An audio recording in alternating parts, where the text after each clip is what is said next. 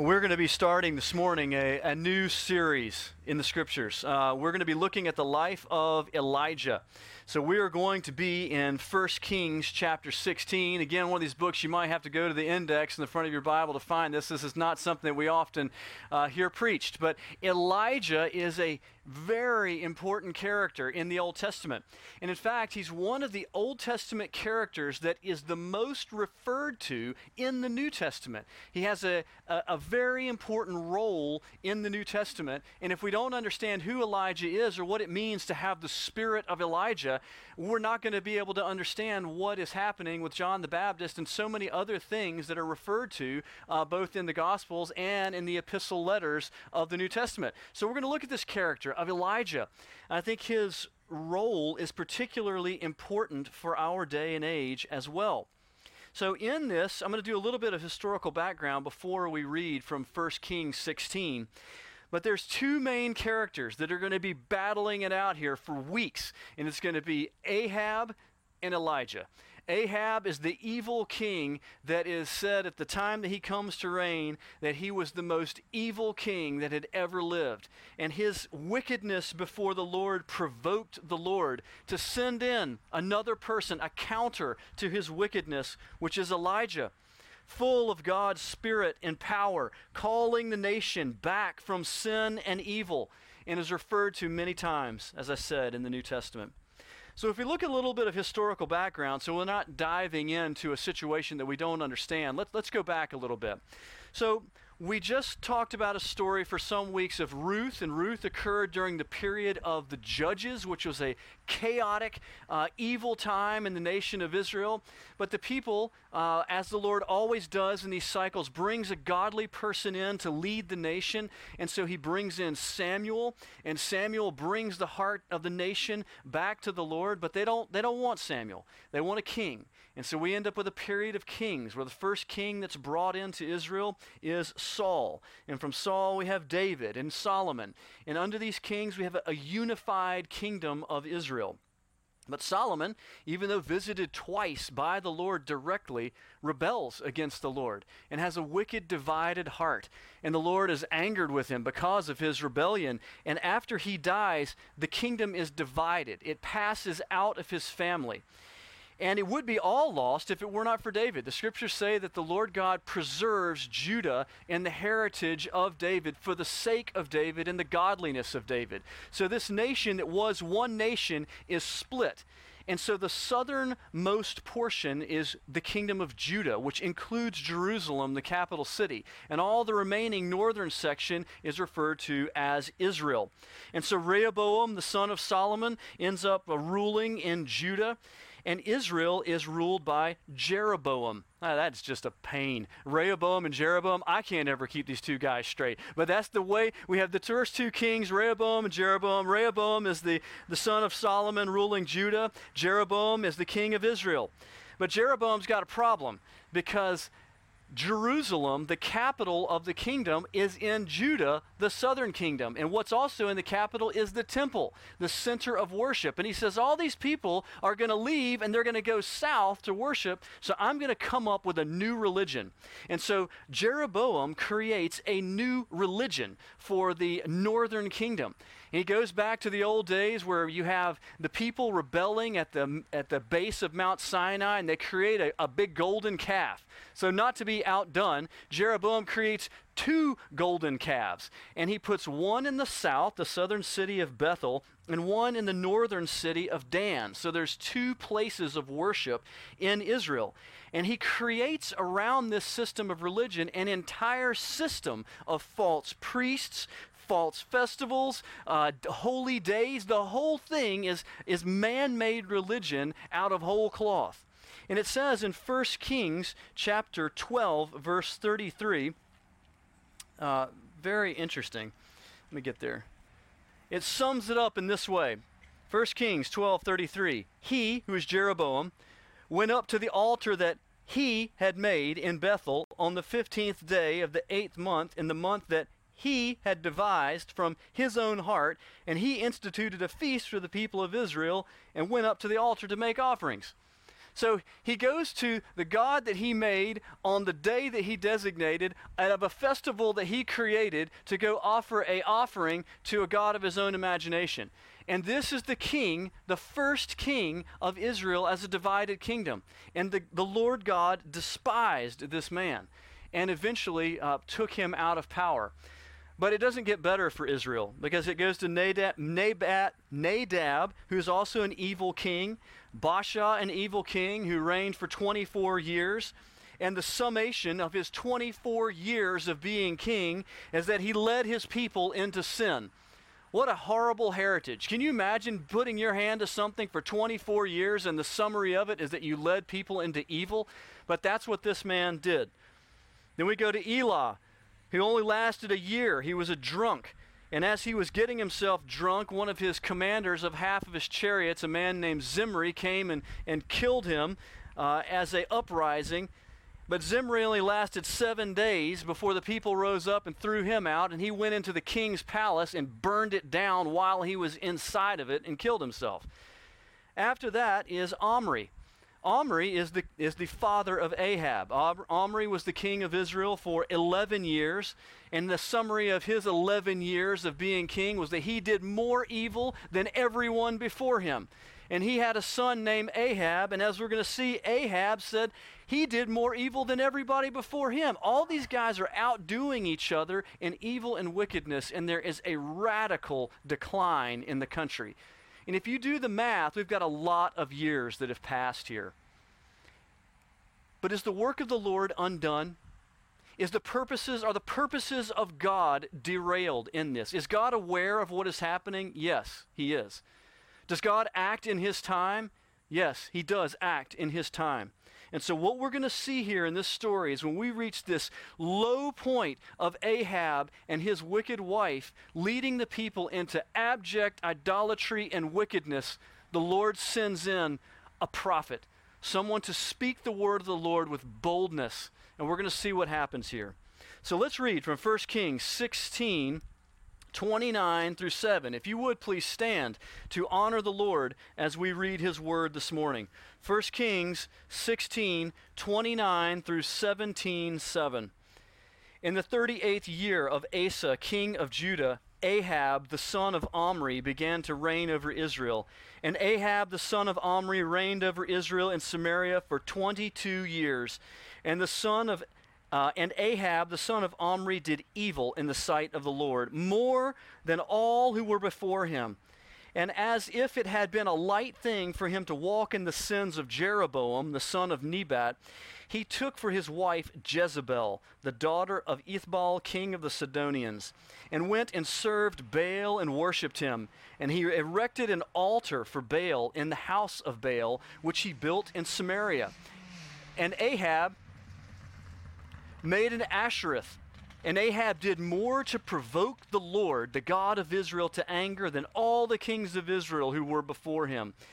In his days, Hillel of Bethel built Jericho, and he laid its foundation at the cost of Ephraim, his firstborn, and set up its gates at the cost of his youngest son, Segub, according to the word of the Lord, which he spoke by Joshua the son of Nun. Chapter 17. Now Elijah the Tishbite of Tishbe in Gilead said to Ahab, as the Lord, the God of Israel lives, before whom I stand, there shall be neither dew nor rain these years except by my word. And the word of the Lord came to him, depart from here and turn eastward and hide yourself by the brook Cherith, which is east of the Jordan. And you shall drink from the brook I have commanded the ravens to feed you there. So he went and did according to the word of the Lord. And he went and lived by the brook Cherith that is east of the Jordan. And the ravens brought him bread and meat in the morning, and bread and meat in the evening, and he drank from the brook. Verse 7, and after a while the brook dried up, because there was no rain in the land. May the Lord bless the reading of his word. Please be seated. All right. So we have Ahab, an evil man, married to an evil woman, Jezebel. Y'all have probably heard these two names. Ahab and Jezebel are iconic names representing evil. When someone's referred to as an evil woman, they're a Jezebel. Ahab is always in fiction as an evil character. And so these have lived on in infamy. And they are leading the people into evil. He's the king. This is the king and the queen leading the people into evil. And they don't take away any of Jeroboam's evil. This system of religion that Jeroboam had created, it's still all there. And he just adds to it more. What does he add? He adds the worship of Baal, the Canaanite god of the crops and fertility. And so obviously it was a big deal for them to have rain and grow crops. And so they worshiped this god that they felt like brought the rain. And that was Baal. And supposedly the wife of this god, Asherah, a female version of Baal, if you will, the wife of Baal was worshipped largely by Canaanite women, and he brings this false god also in, and he does the same thing that Jeroboam does. He creates and raises up and supports a large priesthood in order to serve this false god and the various forms of worship that he's created around it. We're going to see in a few chapters that we're not talking about a small crowd. We're talking about hundreds and hundreds of priests supported by this king in furtherance of this evil. And so he is not passively doing something that is evil. He is actively leading the people into wickedness and encouraging them and pressing them and making a way for them to follow after false gods and turn away from the Lord. It is an evil time characterized by evil leaders and false prophets. And it's into this situation that the Lord brings Elijah. Now, there is a note here I want to take because it seems like an odd thing in verse 34 where it has this, sort of note stuck in here. In the days of Hillel, in the building of Jericho, one guy's firstborn died and the second guy's secondborn died. What is going on here? So we're going to take a note just to stop here and point out what's happening here because it matters. If you turn back to Joshua chapter 6, verse 26, if you remember back, Joshua was the sidekick of Moses, and he was the one who was always with Moses. He was faithful, and when Moses died, he led the people into the promised land, but he was the one who led the people to the conquest of Jericho. But if you remember, Jericho was not really taken by Joshua. Jericho was destroyed by the Lord, by the supernatural work of the Lord. And when they're done with that city and moving on, Joshua says in Joshua 6:26, Joshua laid an oath on them at that time, saying, "Cursed before the Lord is the man who raises up and rebuilds this city, Jericho. At the cost of his firstborn shall lay its foundation. At the cost of his youngest son shall set up its gates." It was a city cursed of the Lord, that the Lord wanted to remain in ruins. And there was a curse set upon it. Whoever rebuilt it, this was going to happen. And so what we have here is a specific pointing out in a specific time of history, many, many years later, that the word of the Lord comes to what? It comes to pass. It was true. It was forgotten by many people, but it was not forgotten by the Lord. And the Lord fulfilled his word. It was written down, it was known, and then it is fulfilled. And so it is important for us to see here in the midst of this, in a great decline of wickedness, there is a pointing out that the word of the Lord is not forgotten, and the word of the Lord will not be overcome. It will be fulfilled in God's time and in his way. So that's a little note there in chapter 16, verse 34. But let's go on into Elijah. Because God's word is eternal and it is true, and it will come to pass. And one of the great, great lessons of the life of Elijah, which is true in so many other things, is that one person sent by God speaking his word is more powerful than anything that the world can muster. I'm going to say that again because it's really important. One person sent by God, speaking God's word, is more powerful than anything that this world can muster. Ahab was the king, and he hated Elijah. He called him, "Oh, my enemy." But he could not get rid of him. He tried, and Jezebel despised him and tried to kill him as well. But they never could seem to pin him down. And in the end, the Lord's vengeance came upon both of these enemies, and Elijah remained standing and is taken to the Lord, as we're going to see, without death in a special way. But the Lord's prophet, the people that are sent to speak the word of the Lord, cannot be touched by this world until it is the will of the Lord that it be done. And so often you and I will find ourselves in a place where we feel very alone speaking God's word and saying something that is radically countercultural. But it is the way and the pattern of the scriptures that God often gives a single person one person standing alone with the truth of God to speak that truth, and they are more powerful than anything that the world can bring against them. And that's what we're going to see in the life of Elijah. That's what we see in Jeremiah. That's what we see in Isaiah. That's what we see in John the Baptist. That's what we see in Paul. That's what we see over and over and over. It is still God's way. So before we dive into looking at Elijah, we're going to look at the role of a prophet in general. What is the role of an Old Testament prophet? What are they doing, and how does it carry over into our time? So there's going to be 4 things I want to point out about Elijah and his role as a prophet. The first thing that I want to point out about Elijah is, as a prophet, he is to speak God's truth. That's the number one thing that he's doing, is speaking God's truth. What God tells me, I'm going to tell you. And I'm not making stuff up, and I'm not going in my own direction. This is not a creative writing exercise. This is God telling me something and me telling that to you so that you understand what God's will is. And it seems like hard words often, but what we must understand is that for the Lord to send a prophet is a mercy of the Lord to the people. The people were in a terrible place when we reached this place in the history of Israel. And it was a mercy of the Lord to send a prophet, to send a clear word of the Lord to the people that they might recalibrate their thinking, recalibrate their hearts, and see a new, clear work of the Lord. It is a mercy of God for his word to be spoken. And it is the worst possible thing that can happen to a people or to a nation is for the word of the Lord to be withdrawn from that people. Because when the word of the Lord is withdrawn from a people, they're left to their own devices. And in our own sinfulness and corruption, we will destroy ourselves. We will go in a downward spiral until everything is destroyed. We need a clear word from the Lord. The prophet Amos spoke about these types of things because these are not themes only for Elijah. These are themes all across the prophetic words of the Old Testament and moving into the New. But Amos says this, "Behold, the days are coming, declares the Lord, when I will send a famine on the land, not a famine of bread, nor a thirst for water, but of hearing the words of the Lord.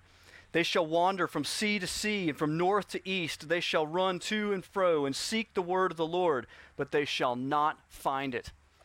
This is the idea of a famine of the word of the Lord where no one knows what God has said. And we seek things. We seek to understand what God has said, but his ear is shut, and there is no one to speak the word of the Lord. That's the worst possible scenario that we can find ourselves in.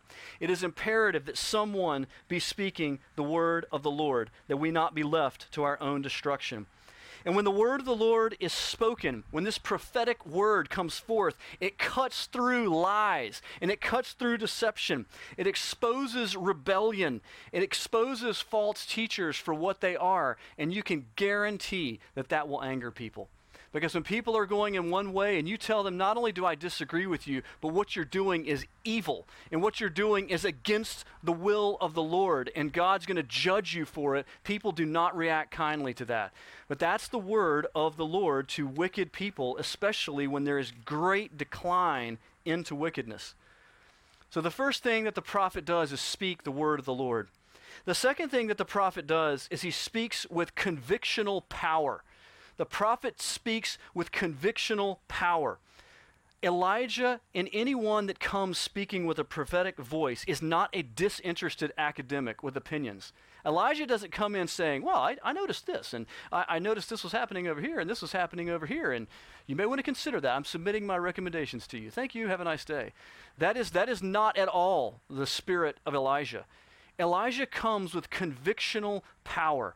He comes to speak the word of the Lord, and the word of the Lord is not a suggestion, and the word of the Lord is not an opinion. The word of the Lord is the will of Almighty God, which stands in authority over all of us, and we will submit to it or we will be crushed by it, one of the two.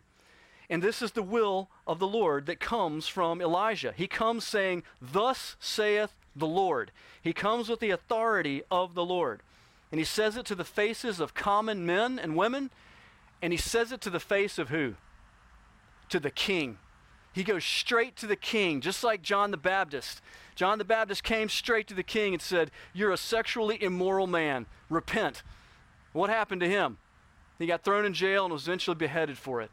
It's the same thing that Elijah does. He comes to Ahab, you're a wicked king, and God's going to judge this land because of your wickedness. There's going to be a drought in this land until I pray for rain, and God sends rain.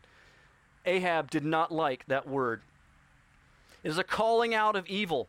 It is a calling for repentance and a change of life. But in order for a prophet to speak in such a way, the prophet must be apart from the normal circles of society. So often these prophets actually physically lived apart from the people, so that when they spoke, they were speaking into the society. You can't speak to something in this way if you are yourself a part of it.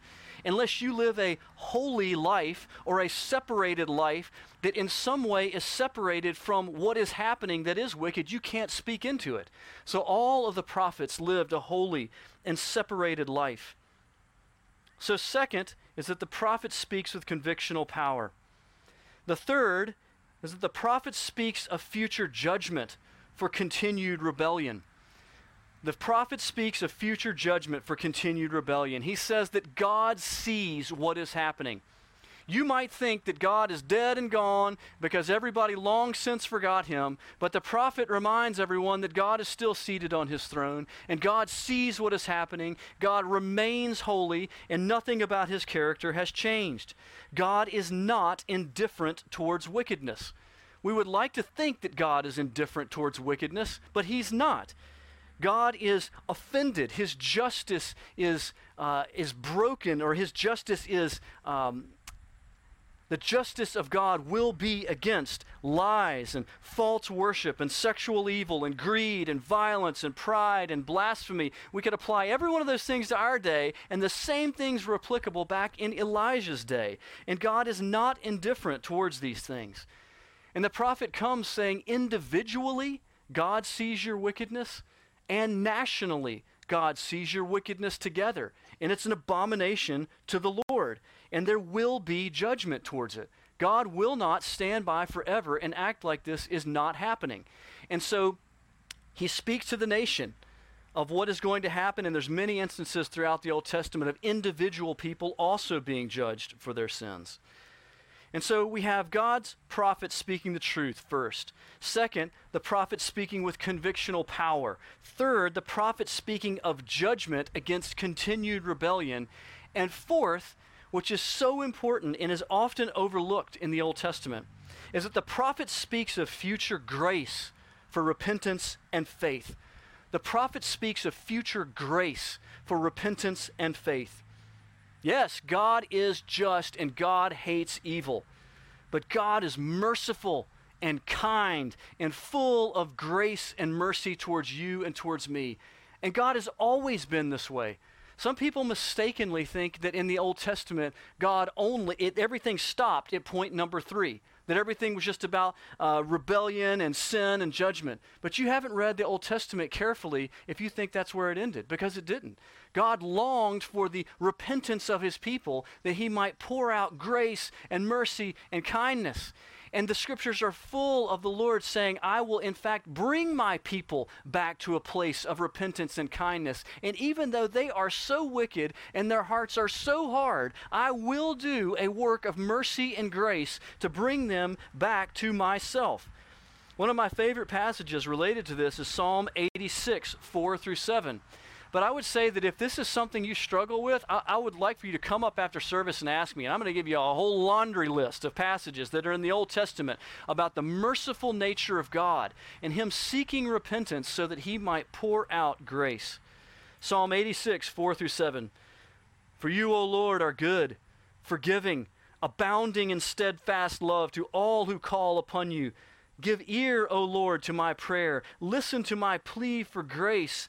In the day of my trouble, I call upon you, for you answer me. That's good news. That's the mercy and the kindness of the Lord God, desiring for his people to turn away from their evil, turn back to him, seek grace, and he will answer them in their time of trouble. So at the height of this Old Testament prophetic word is the grace and mercy of God speaking about a promised Messiah. So when the prophets speak of the grace and mercy of God, the highest point of them speaking about the mercy of God in the Old Testament is them giving hints of a Messiah yet to come. Almost every single one of the prophets speak in some way about the mercy of God that is coming in a Messiah. That Jesus Christ, though they do not know his name, there are many names given to him, one we're going to read here in a moment. They all point to a final time in which the Lord will send a Messiah that will not only cover over the sins of the people, but will completely forgive and remove the guilt of God's people, that they might have full fellowship with the Lord God in eternal life in that Messiah. And so in the Old Testament, these people were always looking forward to a Messiah yet to come. The ultimate mercy of God, the full pardon of our sins in Jesus Christ our Lord. Well, I would like to illustrate some of these things by reading a passage from Jeremiah. Jeremiah is one of the great prophets of the Old Testament. If you have not spent much time reading that book, I encourage you to do it. Yes, some parts of it will be difficult for you to understand. Keep going through those parts, because other parts will just radically move you, because they are so beautiful in the work of the Lord. And Jeremiah was a prophet called the weeping prophet, because he was the last one before Judah fell. And he knew it was going to happen, and he was telling the people that it was going to happen, and he knew they weren't going to listen to him, and they didn't listen to him, and they hated him, but he kept proclaiming the work of the Lord. And so we are in Jeremiah 23 this morning. And I'm going to read from Jeremiah 23, 10 through 17 first, as an illustration of what this prophetic word looks like in some of these four things that I have pointed out. For the land is full of adulterers. Because of the curse, the Lord mourns. And the pastures of the wilderness are dried up. Their course is evil, and their might is not right. Both prophet and priest are ungodly. Even in my house I have found their evil, declares the Lord. Therefore their way shall be to them like slippery paths in the darkness, into which they shall be driven and fall. For I will bring disaster upon them in the year of their punishment, declares the Lord. In the prophets of Samaria I saw an unsavory thing. They prophesied by Baal, and they led my people astray. But in the prophets of Jerusalem I have seen a horrible thing. They commit adultery and walk in lies. They strengthen the hands of evildoers, so that no one turns from evil. All of them have become like Sodom to me, and its inhabitants like Gomorrah. Therefore thus says the Lord of hosts concerning the prophets, Behold, I will feed them with bitter food. I will give them poisoned water to drink. For from the prophets of Jerusalem ungodliness has gone out into all the land. And thus says the Lord of hosts, Do not listen to the words of the prophets who prophesy to you, filling you with vain hope. They speak visions of their own minds, not from the mouth of the Lord. They say continually to those who despise the word of the Lord, It shall be well with you. And to everyone who stubbornly follows his own heart, they say, No disaster will come upon you. It's from Jeremiah. We have the famous passage, They proclaim peace, peace, when there is no peace. And so we have a picture of wickedness amongst the people and false prophets telling them everything's just fine. The Lord is good with all this. He approves all this. Keep doing all of these things. And there's going to be no problem here. And into that mix of many, many hundreds of false prophets, he sends one man, Jeremiah, to say, Your acts are wicked before the Lord. And often when we speak to people in a way like this and we say, brother or sister, what you're doing is wrong, and we feel like, how could our word have any impact on the great wickedness of our day just like this? What you must understand is the resident conscience in the heart. So one person can stand up and say what is true, and everybody knows it's true. Why? Because you have a conscience in your heart. And you know in your heart that if 100 people tell you that it's right, you know in your heart that it's wrong. And when that one person stands up and says, this is wrong, you're cut to the quick, and you know it's wrong because it's right. It's the word of the Lord, and it's touched your heart. And so Jeremiah goes about doing these things, proclaiming the word of the Lord, as it says down here, that these false prophets do not listen to the words of the prophets who prophesy to you, filling you with vain hopes. They speak visions of their own minds, not the mouth of the Lord. They're not conveying what the Lord has said to the people. They're making stuff up. It's man-made religion. They They do not fear the Lord, and they are proclaiming false things to the people. If we move back a little bit into Jeremiah 23, just the previous verses, I'm going to keep reading because it gets down to this calling for repentance, but then it switches gears into grace and mercy and goes all the way to Jesus in the hope of Messiah in Jesus. Jeremiah 23:1. Woe to the shepherds who destroy and scatter the sheep of my pasture, declares the Lord. Therefore, thus says the Lord, the God of Israel, concerning the shepherds who care for my people. You have scattered my flock. You have driven them away. You have not attended to them. Behold, I will attend to you for your evil deeds, declares the Lord. Then I will gather the remnant of my flock out of all the countries where I have driven them, and I will bring them back to their fold, and they shall be fruitful and multiply, and I will set shepherds over them who will care for them, and they shall fear no more, nor be dismayed, neither shall they be missing, declares the Lord. It's a powerful picture. The idea that God brings a people together and then a shepherd comes to those people, a leader, a spiritual leader, and he uses his authority to abuse them, to misguide them, and take advantage of them. It's evil, and the Lord sees it, and the Lord knows it. And he says, I'm going to wipe these people away, and because I love you, I'm going to bring to you true shepherds, teachers that will really teach you the word of the Lord, people that will really care about you. And I will bring this together in my goodness and my providence because I love you. But it keeps going. Verse 5, behold, the days are coming, declares the Lord, when I will raise up for David a righteous branch, and he shall reign as king and deal wisely, and shall execute justice and righteousness in the land. And in his days Judah will be saved, and Israel will dwell securely. And this is the name by which he will be called. The Lord is our righteousness. And so this is a prophecy of the Messiah yet to come, a day when all things will be made right. And his name will be called, the Lord is our righteousness. God has not forgotten his people. God has not forsaken his plan. God has not given up on his purposes. These things will be accomplished, and because of it, we should not lose hope. But in verses 3 and 4, we see something very particular and important. We see the word in verse 3, the idea of a remnant. I will gather the remnant of my flock.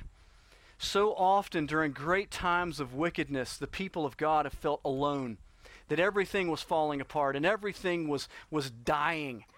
But there's always a remnant. Everywhere in the scriptures, there's always a remnant of faithful people that do not give up in their love for the Lord. And they face any degree of difficulty and hardship by the strengthening of the Holy Spirit that they might live for the Lord. And the Lord raises them back up because he brings back in faithful shepherds. The church, Israel back then, was never without faithful teachers and prophets. They were always there somewhere, even though they might be in a minority in the background. They were always there. There's going to be a time coming when we look at the life of Elijah where he's going to feel like he is literally alone. He thinks he is the last person on earth that loves the Lord. And it is radically discouraging for him. That you're going to see the Lord comes in and reminds him, you're not the last one. I've preserved other people. There is a remnant yet there that I have preserved. So as great evil rises, the work of the Lord and the purposes of the Lord will not be overthrown. As evil rises, the work and purposes of the Lord will not be overthrown. So we go back to 1 Kings. Ahab has consolidated his evil with Jezebel, and Elijah is sent by God to counter this evil. And so we get the beginnings of the ministry of Elijah in chapter 17. He proclaims a drought to come upon the land, not as an accident, not as happenstance, but as a judgment of the Lord upon the land for its wickedness. And then the word of the Lord directs Elijah to go out into the wilderness to hide by a brook, and he's going to drink from the brook, and the Lord's going to supernaturally provide for him by ravens bringing him food. And verse 5 is important. So he went and did according to the word of the Lord. He went and did what the Lord called for him to do. It is a hallmark of all godly men and women that they do what God asks them to do. They're told something, they're given direction by the Lord, and then they go and they do what the Lord God asks for them to do. Lives marked by passionate, full, obedient action to the Lord. Don't think it was easy for him to go do this, but he goes and he does it. And like Moses before him, the phrase that is repeated over and over and over about the life of Moses is that he did all that the Lord required of him. And so it is with Elijah. Those who love the Lord obey his word. The reality of their faith is proved out in their obedience, and it has always been this way. And so Elijah takes one step of direction at a time. Now, one of the things that's interesting about the story of Elijah is many of you may not know all the story of Elijah. I think it's always good when you don't know the whole story. And you're like, what's going to happen next? If we know all the story, we kind of take it for granted. But Elijah has no idea what's going to happen next. He just proclaimed, it's not going to rain for a very long time, and go hang out in the woods until I let you know what I want you to do. And that's what he goes and does. He has no idea what's going to happen next. But he takes one step of direction from God at a time. And verse 7 is where we end up today. That the brook dries up. Oh man, like what's going to happen now? It's not going to rain for a really long time. And Lord, you led me out here in the middle of the wilderness, and then the brook dried up. What am I supposed to do? Well, this is the walk of faith, where the Lord is going to give him next direction. Those of you that don't know the story, how many of you think that he's going to die? And this is the end of the story of Elijah. It's not the end of the story of Elijah. God is not going to have his servant die out in the wilderness because the brook dried up. There's going to be another step where God directs him, and he does. And the step is something supernatural, and it's something amazing, because the Lord is at work to preserve his servant and show himself strong in an evil time. Walking by faith is not easy. It was not easy for Elijah, and it is not easy for us now, but it is the way that the Lord would have for us to do. The prophetic word must go forth from Elijah, and God is going to make a way.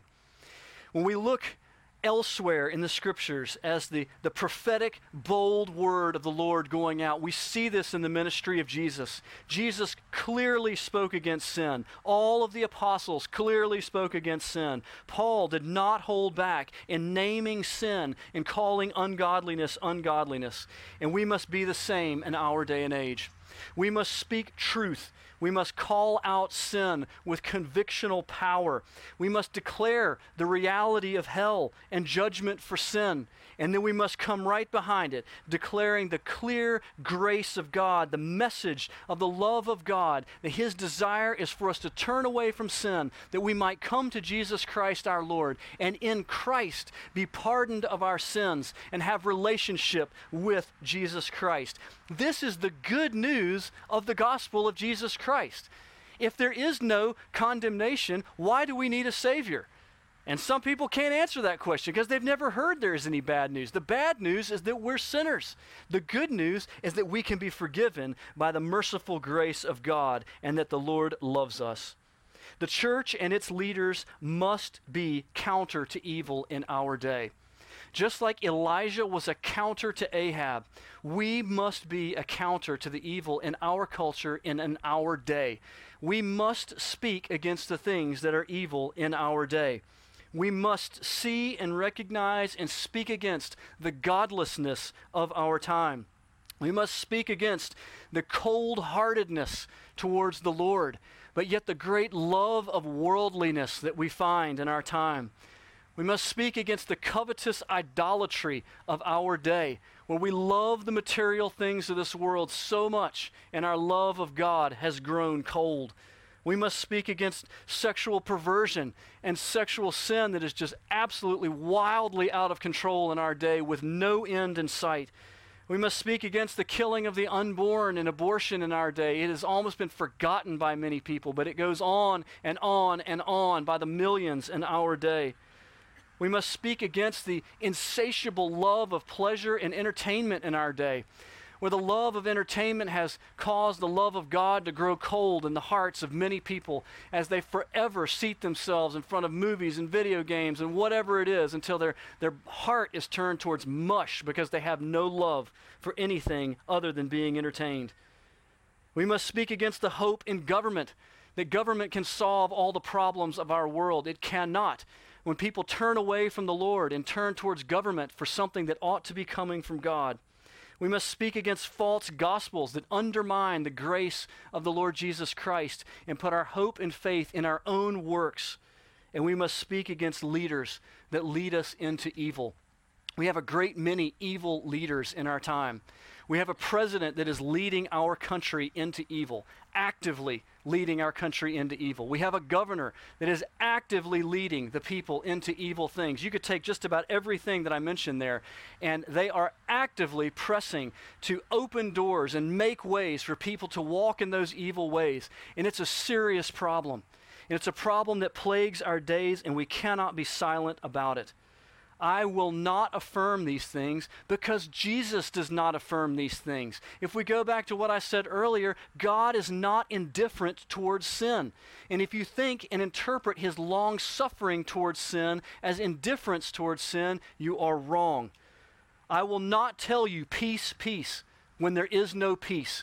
I will not tell you that everything is good and right in this land when it is desperately broken and wrong. I would be a false prophet if I told you those things. But there's no difference than Elijah and our times. There is still one cure, the only cure, the same cure is repentance from evil. Recognizing in your own heart the sins of your own heart. Before you point a finger at anyone else, you look at your own house and your own way of life, and you're convicted of your sins, and you call out to mercy from the Lord. Lord God, forgive me of my sins. Let me live in a different way. Let me walk in a righteous way. Let me follow after you, Lord God. And by grace and mercy, a heart made new, a heart given and filled by the Holy Spirit, the bondage of sin broken in your life, that you might go out and live in a new way, a way of life that is radically counter to the world that we have around us. And by the mercy and grace of Jesus, you become like light in darkness. You become salt, preserving the culture of a broken land. Hope in the providence of God, our Savior, when there is no other hope. When all kinds of other hopes are put out there, you raise up and say, no, there is only one hope, and that hope is in Jesus Christ, our Lord. And so I ask you this morning, will you hear these things? I know that you've been convicted in some way in your heart, because I'm convicted by reading these things and looking at myself in comparison to Elijah and where our land is now and what needs to happen in my own heart to follow more clearly after Jesus and to proclaim his gospel and to proclaim his salvation to a lost world that they might believe. Will you draw back from the evil of our time? I especially say that to our young people, to our teenagers, to our college students. Will you draw back from the evil of this time and choose to live in a radically different way? Or will you follow in the way of all the world and go down that path of destruction? Will you be double-minded, or will you be single-minded? Elijah is going to call against double-minded people not far from now, people that look over here and they see this, and they look over there and they see that, and they just can't ever seem to make a decision between God and Baal. They can't ever seem to make a decision between the love of the wickedness of this world and the love of the good things of the Lord. But God calls for us to be single-minded in our purpose and our devotion. And so I urge you this morning, beloved people, hear the call of Jesus Christ. Follow me, and I will give you eternal life. Let's pray. Lord Jesus, we love you and we thank you for your providential purposes, that you have been about a saving work from thousands and thousands of years ago during the dark, dark times of Ahab down to our day right now. And you will not finish and you will not stop your saving work until Jesus comes again. And so we are in the midst of your saving work, in the midst of your providential workings. And we pray, God, that our hearts would be turned towards righteousness, that we would not be discouraged in our time, that we would be filled with gospel love for the people that are around us, and because we love them, we will tell them that they're walking in a way of death, a way that will lead to death. But there is a door of mercy open in Jesus Christ our Lord, that they might be forgiven, that they might have the bondage of sin broken in their life, and that they might be made new in Christ.